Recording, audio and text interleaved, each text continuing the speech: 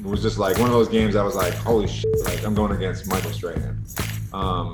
Ended up giving up 2.5 sacks in the first half to him, and learned a lesson like, don't lose a game before you start, Right. Like, you're in the NFL too. Like these guys, like prepare them. They're just nameless, faceless objects. Like just do your job and take care of yourself and don't worry about who you're blocking.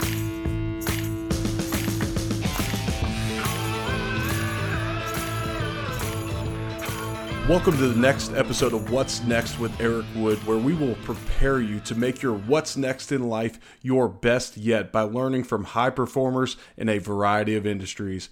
Our next guest is Joe Staley.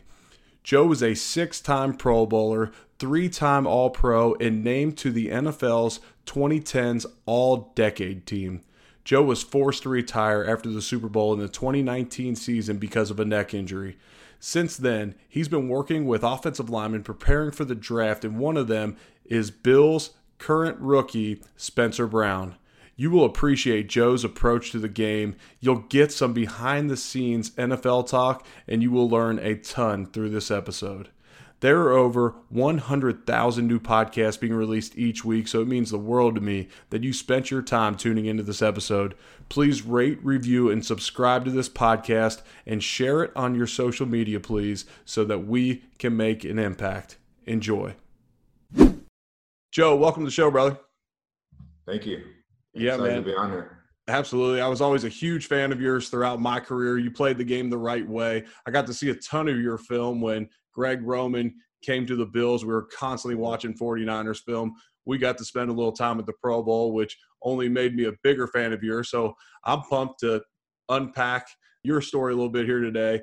And we've got a weight loss journey that we could both talk about a little bit and talk about what you're doing now. But let's start kind of by you growing up. Talk about where you grew up and what sports did you play growing up?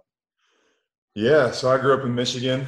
I was sports obsessed from a very early age. I think that everybody that ends up typically as a professional athlete kind of has the same journey when they're a young kid. It's just sports obsessed. I played every single sport. Baseball was my first love. Mom always tells this story when I was growing up is I wasn't very good, but I loved it so much. And I practiced all the time. And I had one game in particular. I was like 8 years old. Struck out probably 3 times, came back in the car, like dejected, but still full of aspirations. I came in, she goes, oh, how was that? And I was like, you know what, Mom, when I make it to the major leagues, I'm just probably not going to be one of the more well-known ones. So that was my mindset always was like, I'm just going to be a professional athlete, a professional baseball player, and didn't understand that, you actually have to be good. So I played all the sports, got cut eventually because I wasn't very good at all of them. Football was the one that they didn't really cut because you just kind of stayed with it and you just were on the team. Freshman year was third string. JV was on, I was second string JV. And then I just had like a growth spurt kind of grew in my body. I was always really tall, but never filled out. And then it was just like the sport that I stayed with. And, then my kind of journey in the football world kind of began from there. From junior, senior year on, I was good, did track just for football. I played receiver actually in high school. Was a sprinter in track. Had some offers to actually go to do track in college, but decided that football was a little bit better. But yeah, and then I just went to Central Michigan, and then in 2007 got drafted and went on from there. So you're a sprinter in high school. Eventually you're going to make that transition into an offensive lineman. I was a backup tight end my junior year of high school. Yeah. I ended up putting on 50 pounds for my senior year to play some offensive line. Started that year, ended up getting one scholarship offer to the University of Louisville. And so I was already on the O-line track. You went in as a tight end, I believe, to Central Michigan. At what point did you put the weight on, and how tough was it to put it on? Yeah, similar to everybody that kind of had the similar journey that we had, is it's miserable. You tell that story of like, to someone that is not living it, is like, oh, that sounds awesome. You can eat whatever you want and all that stuff. And it's disgusting. Especially for how long you had to do it. Cause like you said, I was a receiver in junior year. Senior year, they kind of like put me a little bit of tight end, but I was more of like a receiver. And then I got recruited to play tight end. And so I was putting weight on just to be a tight end. And then I continued to put weight on as I got there. And then my sophomore year, they were like, all right, we're going to move you to tackle because we don't use tight ends. We have Brian Kelly come in. He's like, tight ends aren't really a big part of my offense, but I really need a tackle. And I was 245 pounds at the time. Wow. Like, you're going to be a right tackle. So I was like, okay, now I really have to put weight on. And yeah, it's miserable. I mean, you wake up, I would wake up myself up every single night at 2:00 in the morning. I had like a pre-made peanut butter and jelly sandwich and like a weight gainer shake that I would do. I was always feeling like gross. Just always felt like completely bloated all the time. And then on top of that, you're putting out so many workouts because you're trying to put on like good weight. Mm-hmm. So it was about like a 20 pounds a year I was doing from when I got into college to when I graduated. So played that first year like 250, the next year like 270, 275, and then my senior year I was about 295, 300 pounds. Wow. Was it a struggle for you to keep the weight on throughout your NFL career? At first, no, because I just was in that complete mindset. And also, too, when I got in the league, it was different. It was still like the edge rushers were still these 280-pound, like 290-pound guys. It was like, right. Grant Winstrom, James Hall. There were guys that were in our division. They're bigger type edge setters. And so they wanted their linemen to be like 330. And so when I got there, they were like, you need to put on 20 more pounds. So I just continued that same kind of mindset that I had. And at one point I did get on the scale one time when I was in the NFL, like my second or third year. I was 325, 328 pounds. Wow. I couldn't move at all. And so then I made the conscious decision. I was like, I need to get down, like 305 is my weight. I can move. I'm an athletic player. That's how I got into the league. Like, I can't sacrifice that for just weight. So then I was about 305. And then once I played that round there, it was hard for me to like keep that weight because naturally my body kind of wanted to go down because I was a little bit, obviously too ballooned up. So it was nice in the fact that I could eat whatever I wanted all the time. I never had to really worry about that. But it was also kind of a detriment as I got older because I was having to eat kind of gross stuff all the time to keep weight on. But I wasn't doing my body any favors, and so I was feeling sluggish as you age and all that stuff. So that was one of the nice things when I retired, and I was able to actually just eat healthy food and really just put in like good fuel in my body. It just felt so much better. It had so much more energy. And I was like, God, I wish I felt like this when I was playing. I know it. So going back, you were talking about the big DNs. I get drafted to the Bills. I'd only played center in college, and I was playing right around 305 or so. The Bills draft me, and they say, you're going to play guard. Well, I'm looking around the NFL. The guards are enormous. The Pro Bowlers are Jari Evans at 350-something. Carl Nix at whatever you want to call him, 370. I mean, the guards were huge. Logan Mankins was in our division, but even he was like 315 or so. And that was a small guard. So I was like, okay, well, looking around our division, the guys in the middle are Vince Wilfork, Chris Jenkins, Paul Soliai. Like, I better get bigger. So I decided I needed to put on some weight. I played my rookie year at like 316, 315, and I broke my leg, did nothing. I did the Joe Theismann leg break. For like 3 weeks, I do nothing. I'm just laying around. I get on a scale again. I'm 278. I was like, oh, no. So I had to fight to get back. And then I played the rest of my career, 305, 310. The Bills were always trying to get me bigger. And I would like – this sounds terrible, and there are a bunch of Bills fans listen, but I would spike my weigh-in every Friday. We would always go eat a big dinner on Thursday. That was like me and my wife's routine. And then I would just chug water on Friday morning so that I'd weigh like 309, 310.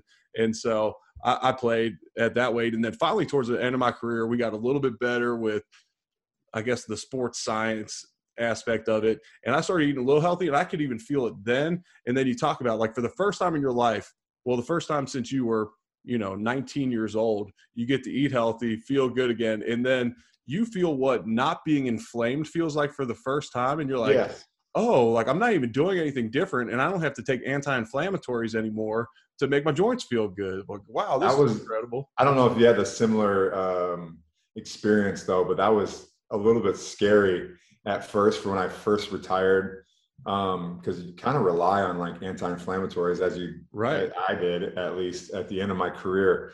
to even just like get through practice and get through the week. And it wasn't just for game days. It was just like to feel good. And so I was like, my body was used to having that medication to help me get through my like anti-inflammatories and all that stuff.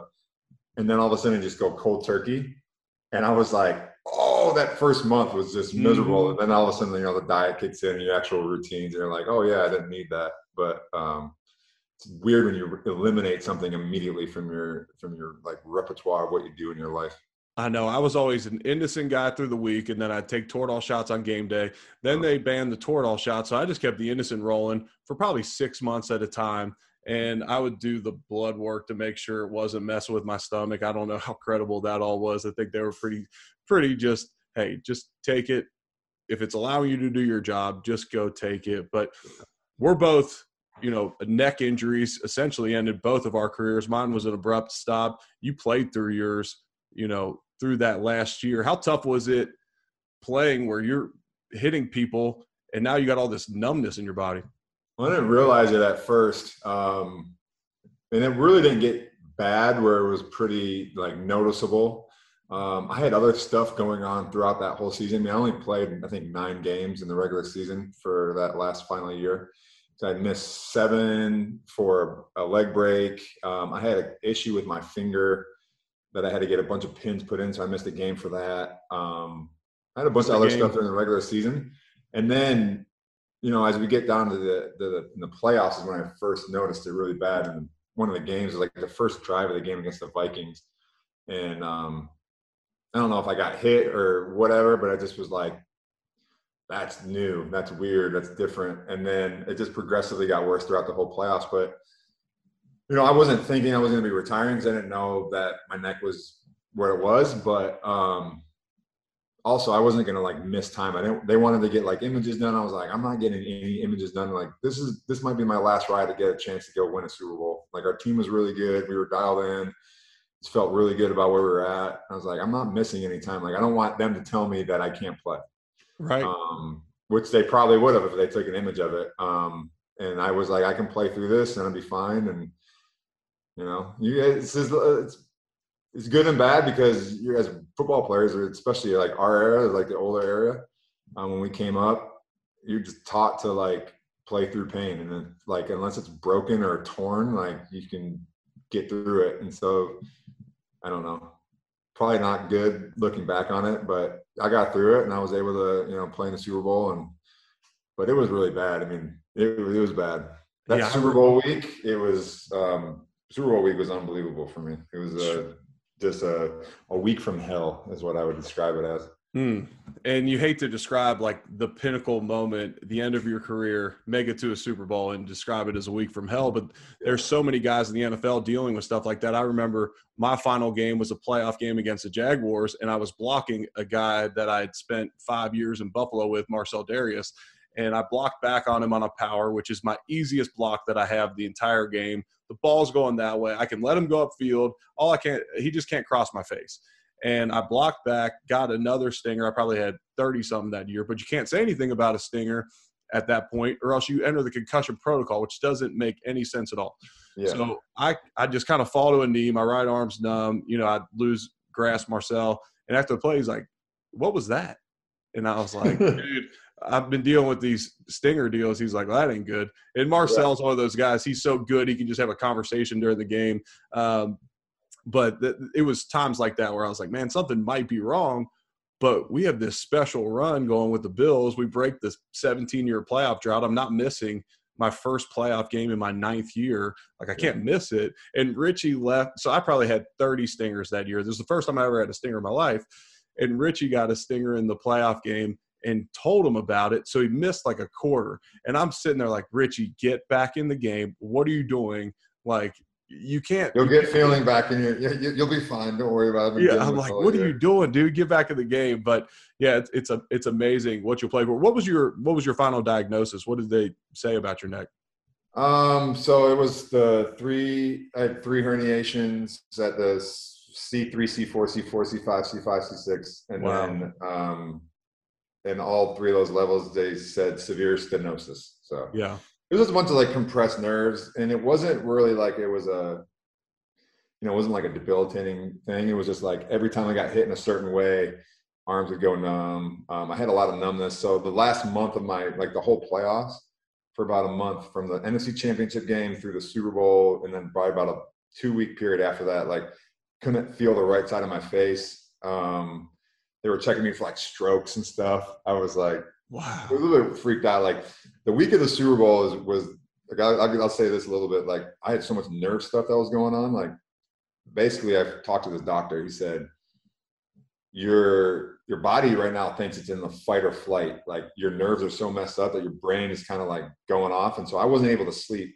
So the week leading up to the Super Bowl, I got 5-6 hours of combined sleep that I got for the whole week before the Super Bowl, before the biggest game of your life. You're about to be watched, you know, and then you have like your normal anxieties and all that stuff going on. So it was miserable. I mean, we're sitting in the national anthem for the Super Bowl. I'm on the sidelines. My body is like just completely shutting down. I always would like kind of like just close my eyes and like breathe a little bit before the game started to calm myself. I did that.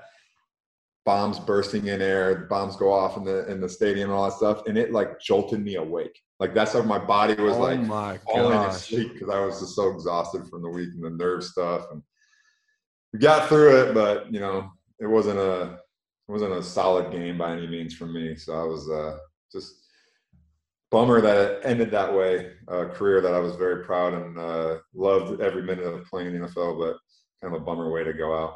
No, I mean, I would say that's a bummer way to go out because it stinks that you weren't able to play your best at the end. But the fact that you pushed through that's something you'll be able to say for the rest of your life. And you played at such a high level for so long that you have so much to be proud of throughout your career. And I know looking back now introspectively, I'm sure you appreciate that. But in the moment, I know how you felt.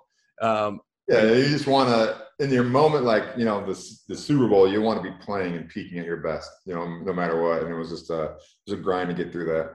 But I will say that, to your point, is like, that was one of those life moments that I had where in the moment it was so like mentally taxing for me to like stay up and focus and ready and get through that. And then after it was done, it was like one of those things is like, if I can get through that and that, like, you know, the eyes and the pressure and all that stuff and like how my body was feeling and how much stuff I was dealing with, like I can get through, you can push your mind to get through anything. You know, your body will really just do what you practice over and over and over again. So absolutely. It really was just muscle memory for me at that point. No doubt about it. I want to ask you a couple more football questions as far as like on-field stuff. And then I'd love to talk just some mind stuff, some transition into the NFL, out of the NFL. But who was the toughest D-end for you to go against in your career? Well, I mean, there's a lot of guys that I learned stuff from big time. The guy that was consistently the hardest that I could never figure out was DeMarcus Ware. I never had a solid game. I think I played him like 4 times, never had a solid game against him. He was just so good. He could do so many different things. He was really long. He was like fast enough to beat you on the edge, strong enough. He just had everything. And he played really well. He was really crafty. Learned a ton from my rookie year. I played a game against Strahan, and it was like my 4th game in the NFL, and I was completely intimidated by going against him and completely psyched myself out before the game. It was just like one of those games I was like, holy shit, like I'm going against Michael Strahan. Ended up giving up 2.5 sacks in the first half to him, and learned a lesson like, don't lose a game before you start, you know? Right. Like, you're in the NFL too. Like these guys, like prepare them. They're just nameless, faceless objects. Like just do your job and take care of yourself and don't worry about who you're blocking.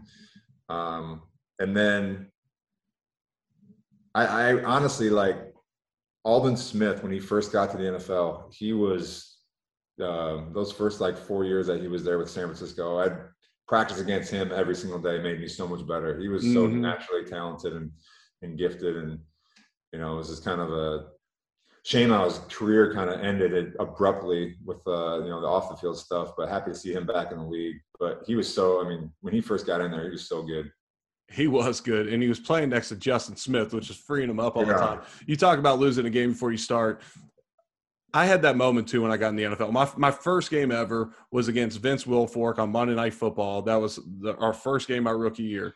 And a hell of a way to go into it. but it was probably like midway through the first quarter that I realized that they had other guys that were playing harder than him that I didn't even know their name prior to like looking at the game plan and looking at film that week, like Mike Wright and some of these other guys that were even tougher than Wilfork to block in situations. And I'm like, okay, get the names out of your head. It's like, who's in a contract year, who plays the hardest down in and down out, what are their tendencies, and just look at their numbers and play. I remember we played out in San Francisco in 2010, my second year. I was still playing guard, and we played against Justin Smith. I had a Justin Smith jersey when I was in high school. I grew up in Cincinnati. I was a big Bengals fan. I had a Justin Smith jersey. And so I'm going against him, and I think I put him up on a pedestal too much. And, you know, he's – not that I was scared of it, but – you don't get a play off from Justin Smith. You don't get a series off because he's out there snorting ammonia caps on the field before every series. And then every time you think you got him, here comes Aldon Smith around because it's a game and he just hooked you under your shoulder pads. And Justin was so strong too. Like people didn't realize that he was like unnaturally strong, where it was like he hit you and you were like, you felt it no matter what. I mean, he was like that in practice. So he played on my side. And the 3-4 and he was always, you know, he would either line up as a 3 technique or straight up head up on me. So we would bang each other every single day in practice. And he was a good practice player. I mean, he really like gave it effort, and he wasn't like a guy, old vet that was like, you know, only going to turn up on game day. So we practiced really hard against each other. But there was one day in training camp one year that he had just kind of got there. And maybe it was like our first or second year. He was just becoming like the Justin Smith that everybody was knowing and fearing, like the first team All-Pro Justin Smith. And he was hurting a little bit, or he just like kind of was, you know, he never did this, but he came up to me that day. He was like, hey, we just need to fit up today. I just want you to come off the ball, just fit up and, you know, make it look good for film. So I was like, all right, sounds good. I had a coach, Mike Solari. I don't know if you know Mike Solari. He was one of the most intense coaches. He just was like, he was a guy you never wanted to disappoint. Right. And so Justin said this to me, but then in the back of my mind, I'm like, I can't do that because Coach Solari would be so upset and like disappointed in me in my effort. So I come off on the practice field. We're running 9-on-7. Very first snap, come off the ball. We're running power to the left. I come off. I give Justin everything I have. Yeah. Right. I come off the ball as hard as I can, fit him up really good. It feels like a really great block. I have great leverage. I'm fitted up on him. He's fitted up on me. I'm running my feet. I get a little bit of movement. After the play goes by, whistle blows. He taps me on the stomach and he's like, dude, that was perfect. I was like, dude, I gave you everything I had. And this guy was like, yeah, that was great. Way to go through the motions. Oh my! That's how good he was. So that's hysterical. Justin's one of my favorite guys too. Yeah, awesome dude. That's incredible. So you played 13 years, all for the 49ers. What advice do you have for guys, or what do you feel like you did on a day-to-day basis, besides just being really good at your job, that allowed you to play for the same organization for 13 years? Well, I think one of the reasons why I was able to play for the same organization for 13 years, not because I didn't want to, it was definitely a goal of mine to do that, just to play with one organization. Mm-hmm. Also did not, but it's because I didn't maximize my contracts. I signed contracts really early. I outplayed a lot of the contracts that I had.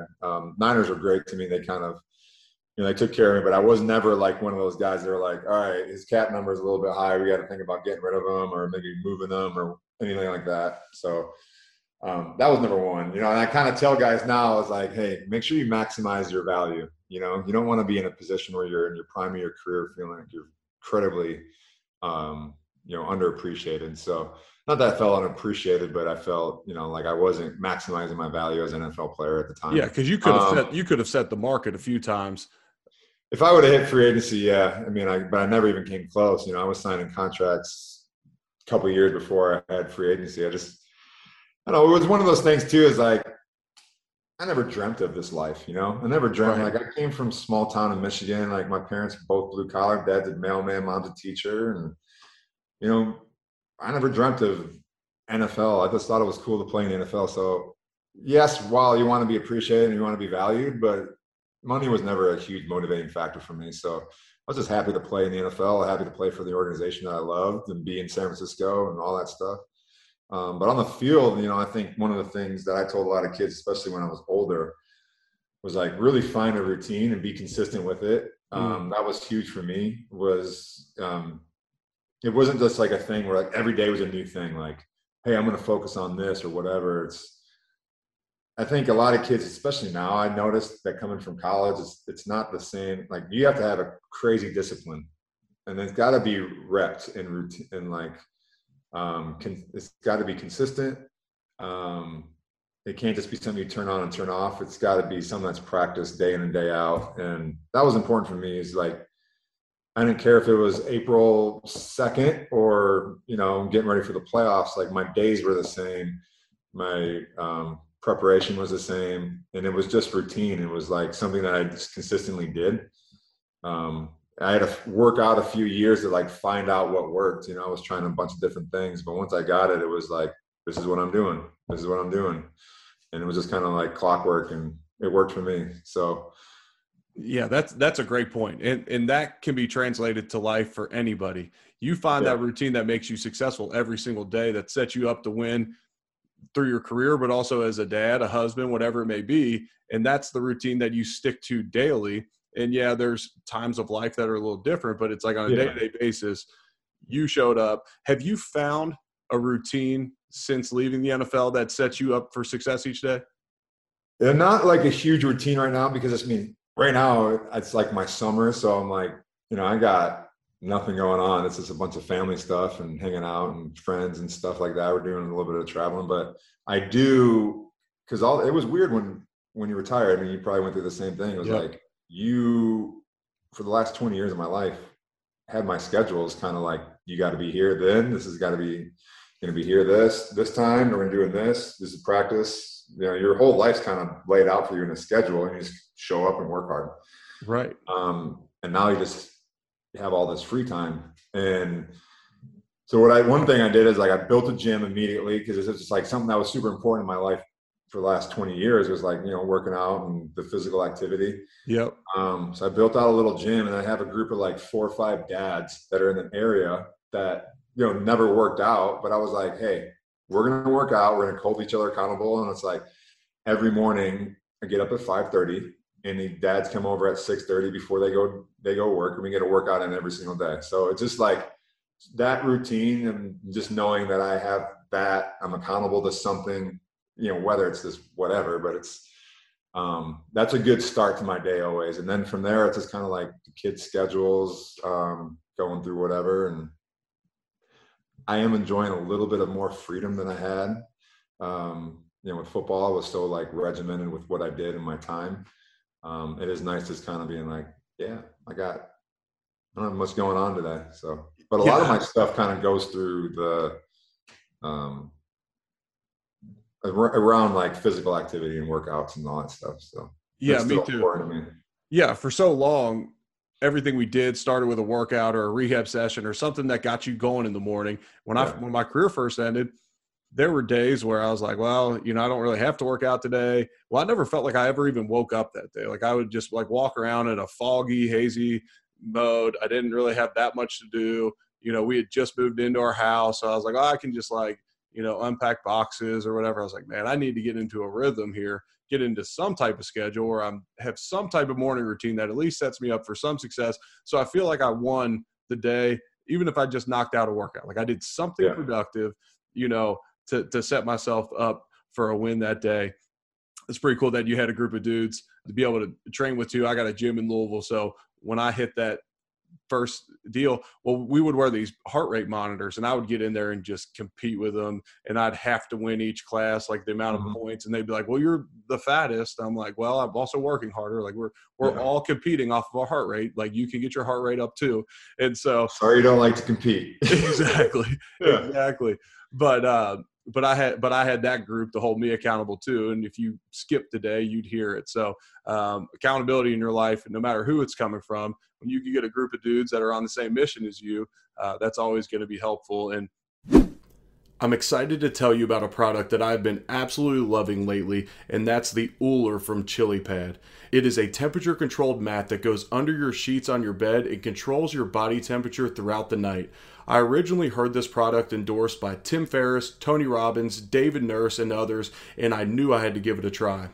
Maximizing the amount of deep sleep you get in a night is so important, especially when it's not possible at times to get a full 7 or 8 hours.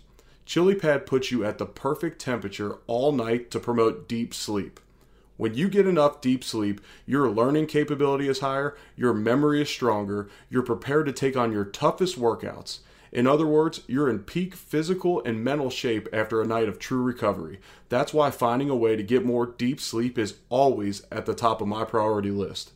I will attach a link to purchase the ChiliPad in the show notes and use code ERIC22 at checkout to get 22% off your order. I personally use the Ooler and I love it. Now that you found a career, a passion post-career, for my understanding, in training offensive linemen for the draft and then into their rookie year, first I want to ask you, what advice, you mentioned you tell them to find a routine that sets them up for success day in and day out. What other advice are you giving them to successfully transition into the NFL? Well, really, I mean, it was – so I kind of got into that because the injury thing and the sudden retirement, I was sitting where I didn't have a plan for post-career football, what I was going to do. So I got with my agent and was like, I need something just to occupy my time. I don't want to be sitting around. Which first, let me make a point. I respect that you didn't have a plan post-career. One, you weren't necessarily going into that season saying you were going to retire, but you were all in on ball. I felt like I was the same way, and not that I disrespected guys that really set themselves up for the next career. I just felt like a lot of times I watched guys end their career early because they wanted to dabble in real estate or broadcasting or whatever, and I hopped into the broadcast world, and I can tell you it takes 25 years, 30 years to make what I made in 1 year in broadcasting or real estate. So go all in while you're in the NFL, because and don't worry about it. If you have a foundation of family, friends, faith, whatever is important to you, and you have a foundation, like, you'll find something, you'll make it work. But if you're really worried about the next thing, you're going to hit it quicker than you want to. Sorry to cut you off. Some people will be like, yeah, and I didn't have a plan. And I'm like, that's great. I love that. Because that means that was like amen to everything you said, because that's how I felt when I played football. It was like, it takes so much effort and time and like focus to be high level professional athletes at what we did. It was like, I don't have time to set myself up for classes and take different things. And like, this is time that I could be using to study for this or that, or, training my body this way or that. So yeah, I was the same way. And I always kind of gave that answer when anybody from like the player development side was like, you interested in doing? I'm like, no, I have my family and I have football, and that's where my life's at. So I'm not doing it. And I was pretty much the same way in college too. Like, what's your major? I'm like, political science. So like, what do you want to do with that? I'm like, nothing. I want to play ball. Yeah. And it's like, I'll figure it out if I can't, but I want to play football. Yeah. So then signed on to do the training for the, through the agency, whoever they signed for the next year.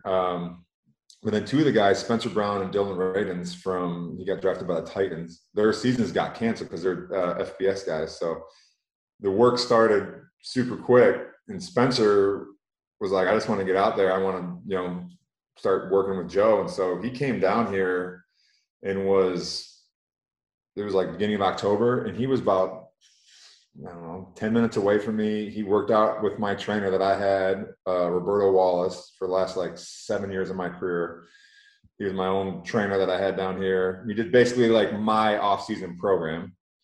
And then they started the combine training stuff in January. But we got, and I didn't know, this was my first foray into like coaching.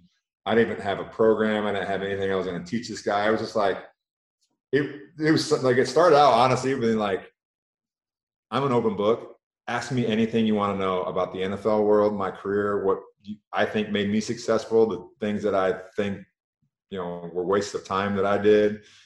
I can try to just advance your progression and open up your eyes. So at least you go in with an understanding of what you're about to get into. Right. Because, we play long enough in the NFL, you see what works. You see different players that, maybe not have weren't as talented coming in, but really developed into something. And then you saw guys that are super talented and, fell off really early, and, you kind of see why and you realize why. And so I was just spewing everything I could to these guys. And we watched a ton of film. We went over a lot of different schemes.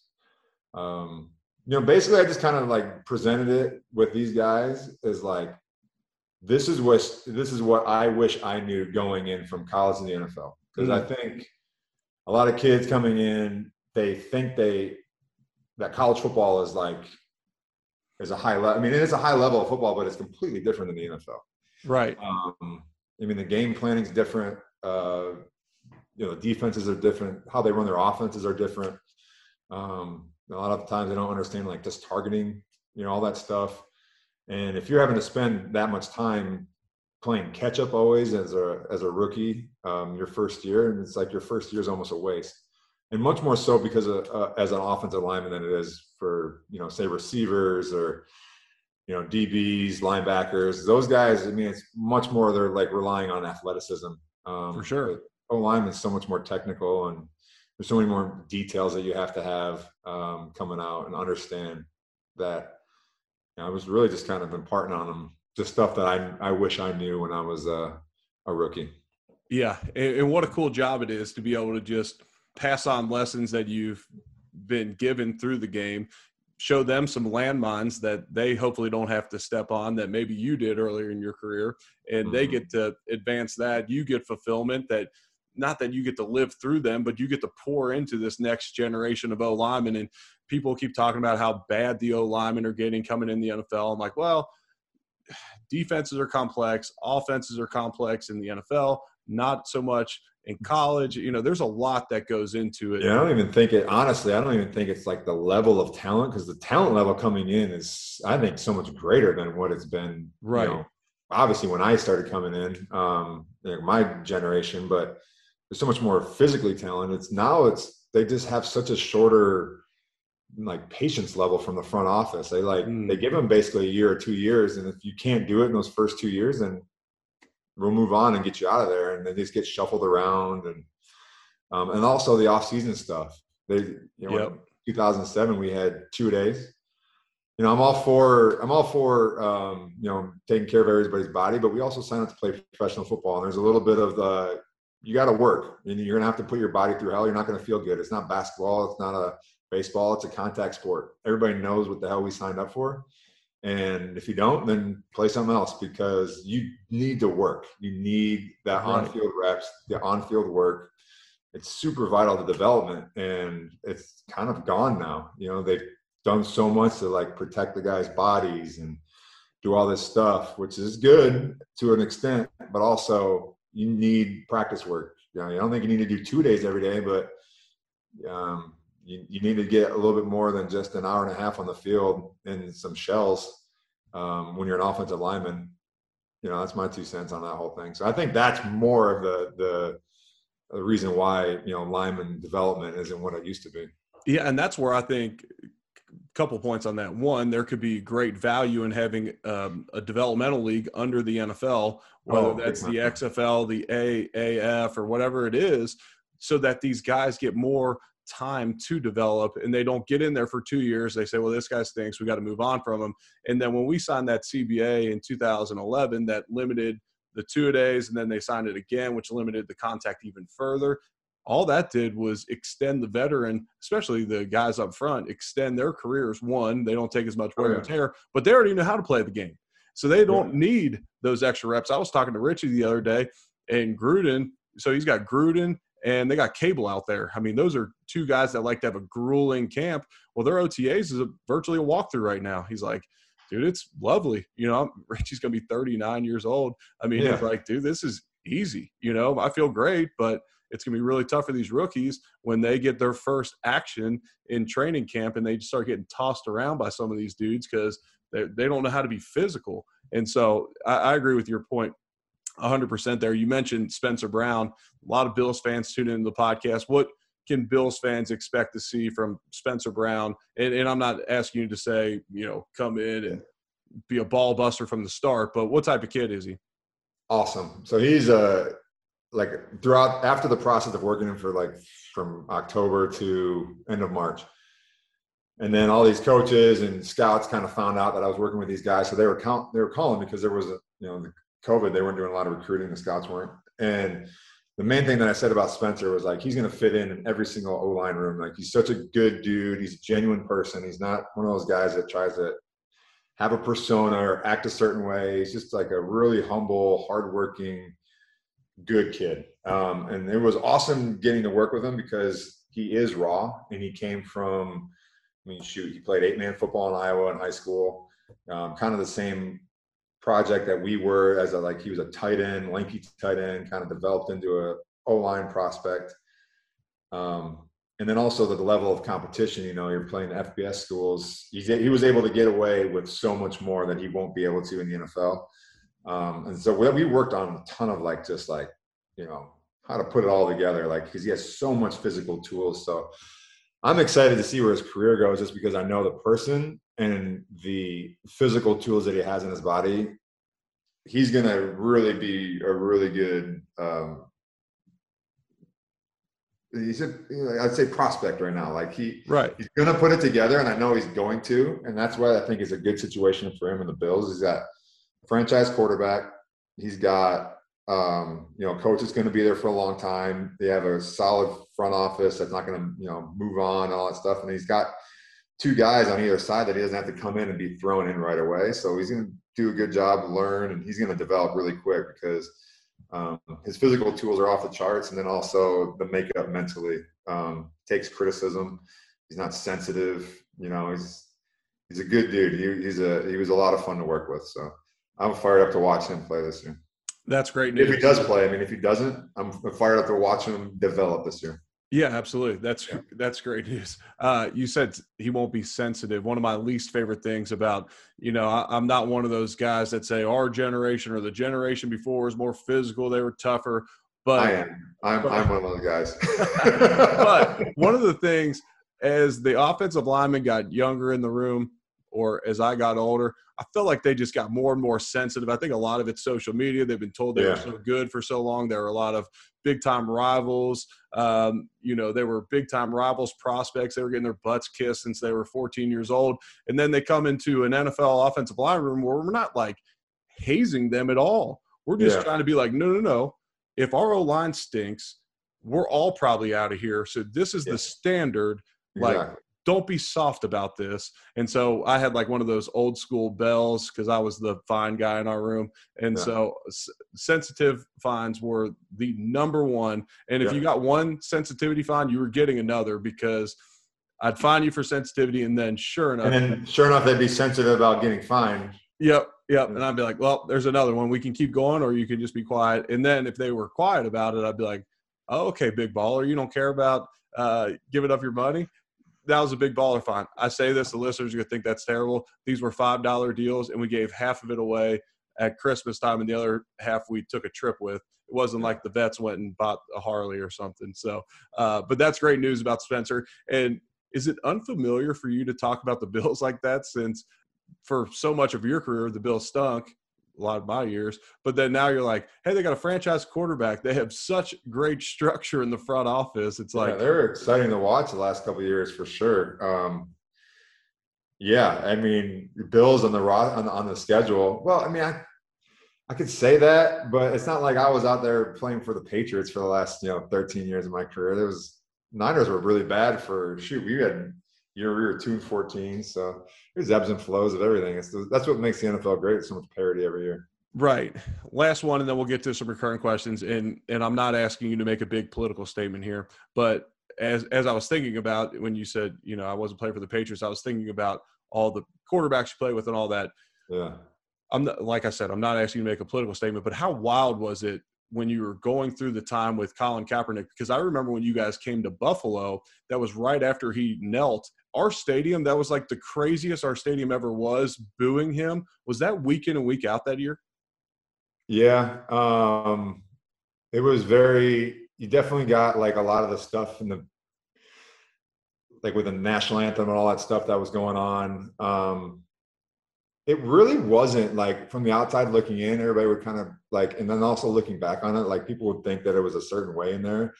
It really wasn't because from the get go, we had a lot of meetings. Like we didn't know that this was going on until it was maybe a week after I did it for the first time.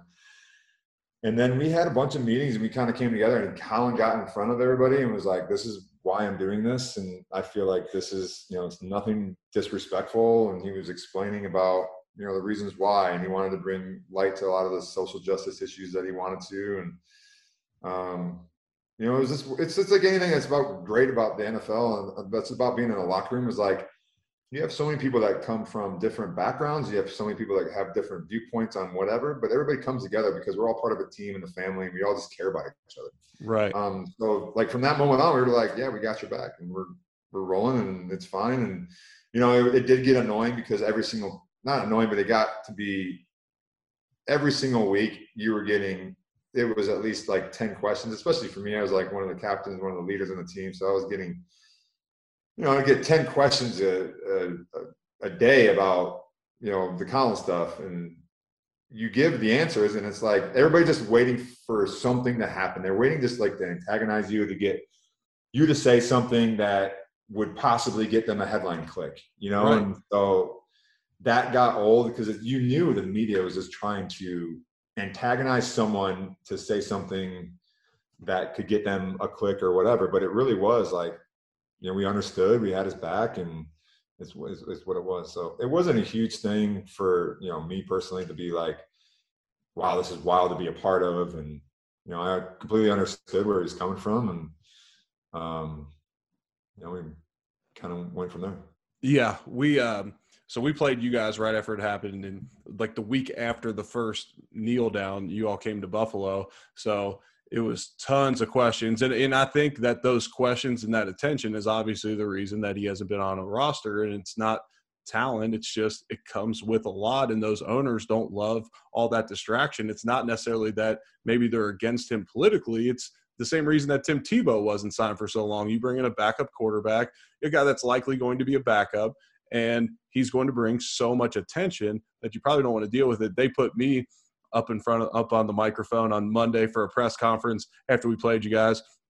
And we had a number of guys take a knee. And I'm like, we have so many well-spoken black men on our team. Will you please put one of them up on for the press conference? But they put me up there. And everyone was waiting to just roast me, watch me put my foot in my mouth. And all I said was, look, some guys knelt, some didn't. I felt like a phony if I took a knee because I don't feel what they feel. But I'll say this, all the guys that took a knee are going to lose endorsements. They could potentially lose their job. If I felt strong enough about anything in my life that I'd be willing to do that, I'd hope that my teammates would respect me. And I said, I love those dudes. I respect them. And that's all I can give you guys. And they're all like, oh, I guess that makes a little bit of sense. And that was me sitting around all day knowing that that press conference was coming. And I was like, okay, I don't care what you guys ask. This is my statement. So that was a wild time in the NFL. Got a few recurring questions. I'll get you out of here. What's your favorite book? Ooh, favorite book. I go all over the place. I don't ever really read. I mean, my favorite book that I read recently was Splendid in the Vial. It's about Churchill during the few years before the U.S. got into World War II. I read a lot of the history kind of war spy books. I'm reading this one now about Ken Philby, who was a MI6 spy that was a double agent for the KGB during the World War II. I like all the Malcolm Gladwell books. Love his books. Dude, you're more well read than most, I would say. You need to give yourself a little bit. Well, it helps me go to bed. Honestly, I read every night, so I read usually about an hour every night. Try to read about 2 books a month. I'm just trying to go through the recent ones. I've read a lot of just nonfiction. I don't know. I don't have an actual favorite book that's a go-to. I mean, honestly, my favorite book, my most recommended book is Sapiens, Mm, um, or Homo Deus. I Homo haven't Deus read is a that little one. bit, that's a little bit different. Yeah. It gets a little bit scary and futuristic, but that's a really good book. Um, under, no, not that. Like all the Krakauer books are really good. I don't know. I don't have a favorite book, but I love to read. So, Yeah, good stuff. What was your first car? my first car was a 1993 Dodge Dakota, Nice. rusted out side panels. Bought it with my own money from being a short order cook, high school, and super proud of it. Had it till college, and yeah. What was the first car you bought when you got in the league? Uh, Tahoe. Me Uh, too. yeah, 2007 Tahoe. Yeah. I went '09, so we both Yeah. got the new one when we got drafted. I think Yeah. it was the same model too. That was a sweet car. What's your favorite restaurant? Um, Favorite restaurant is there's a couple down here in San Diego. Campfire. It's in Carlsbad. It's really good. Born and raised downtown San Diego. Really like that. And then my favorite in San Francisco was House of Prime Rib. Nice. I'll have to try If you're that ever out. in San Francisco, that's a must. You have to go there if you like prime rib because they just serve prime rib. And if you're American, you should. Exactly. That'll offend somebody. Last question. What's next for Joe Staley? Are you going to continue the prepping the guys for the draft? And then you said you got some travel this summer. Where's the travel off to? Well, actually, headed off tonight to back to the Bay Area. My buddy is he was the head wrestling coach at Stanford for 12 years. And then he just took a new job at American University in DC. So his family's flying. I volunteered to go on the road trip across country with them. So I'm flying up tonight. We're leaving tomorrow morning, and we're taking about 5 days to drive out to DC, stopping along the way. And then we go up to Tahoe a lot. We have a trip planned there after the 4th, and the Lake Tahoe. I forgot that we're not in California right now. Yeah, we get it out here. Yeah. Okay. And then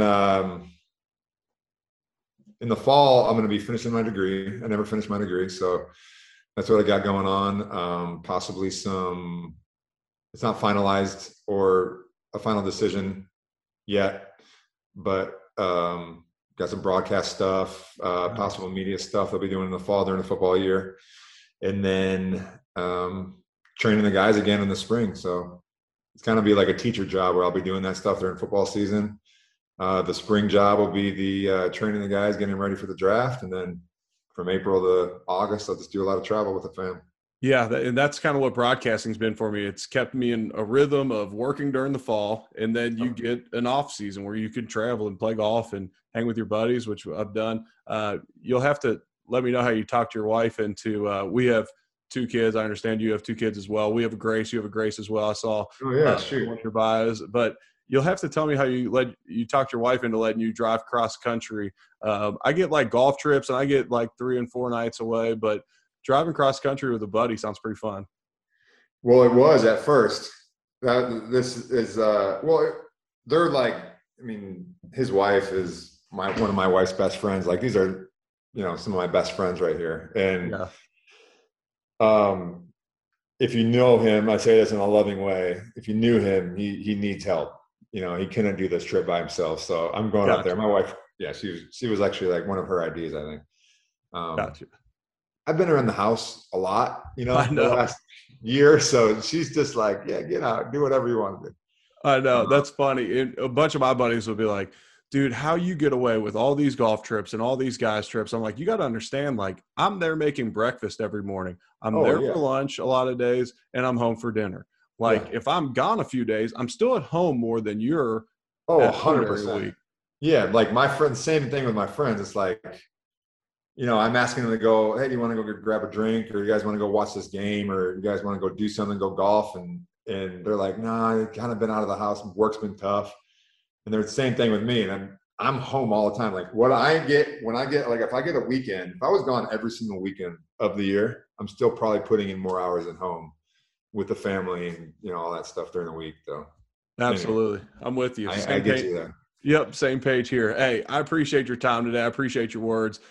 I've always been a fan of yours. I said it earlier, always looked up to you. I'm so happy that, you got out of the NFL, you had the neck deal, but you lost the weight, you feel good, and keep making an impact on this next generation too. I think there's, the broadcasting's fun and it keeps you around ball, but being able to pour into people like you are is what it's all about. And I think it's awesome, brother. I appreciate that, man. I've been a big fan of you as well. Our paths didn't cross a whole lot. We had that time to spend at the Pro Bowl together, but I've always been an admirer of your game as well. So it's cool to connect like this, and we definitely have to also race on Peloton too. So absolutely, very big.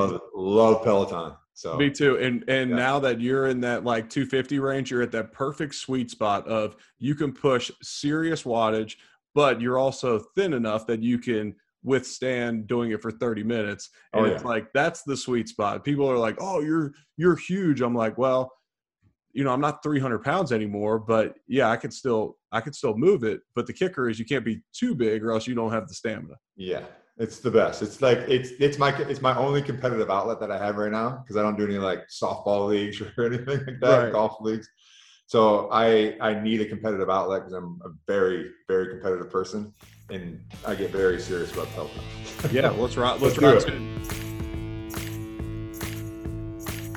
Thanks for tuning in to this week's episode. If you enjoyed this episode, please share it with a friend or with your followers on social media. Also, shoot us a rating and support the sponsors whose information is in the show notes. Until next time, as I tell my daughter before she leaves for school every day, spread some joy and make it the best day ever.